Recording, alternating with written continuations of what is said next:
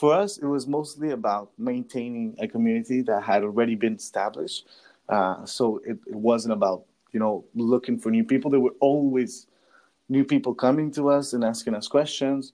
And we also just noticed at that moment that all the breakthroughs that were happening on Bitcoin, and a lot of people being focused on shitcoins and just useless technologies that pretend to be private, pretend to be free, to represent freedom, but fall short to that.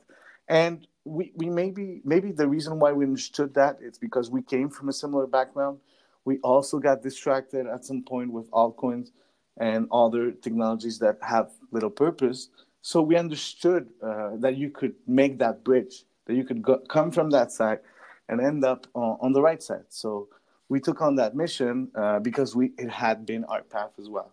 So ever since starting that, yes, we've increased our team. Yes, we've developed some a web application, website, some web tools, but we've educated hundreds of individuals into acquiring their self-custody setups, acquiring their coins using Wasabi, and it has been very fruitful as experience.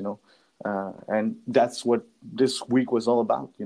Doing it, closing the summer of Montreal. That's very short in Canada, but to do it in a very energetic way and putting everyone together. And tomorrow is like the ultimate stage of this week. Tomorrow is the biggest Bitcoin barbecue in the world. There's already 220 people that are going to attend the barbecue, and it's free. So we're going to talk a lot about Bitcoin and about the stuff tomorrow.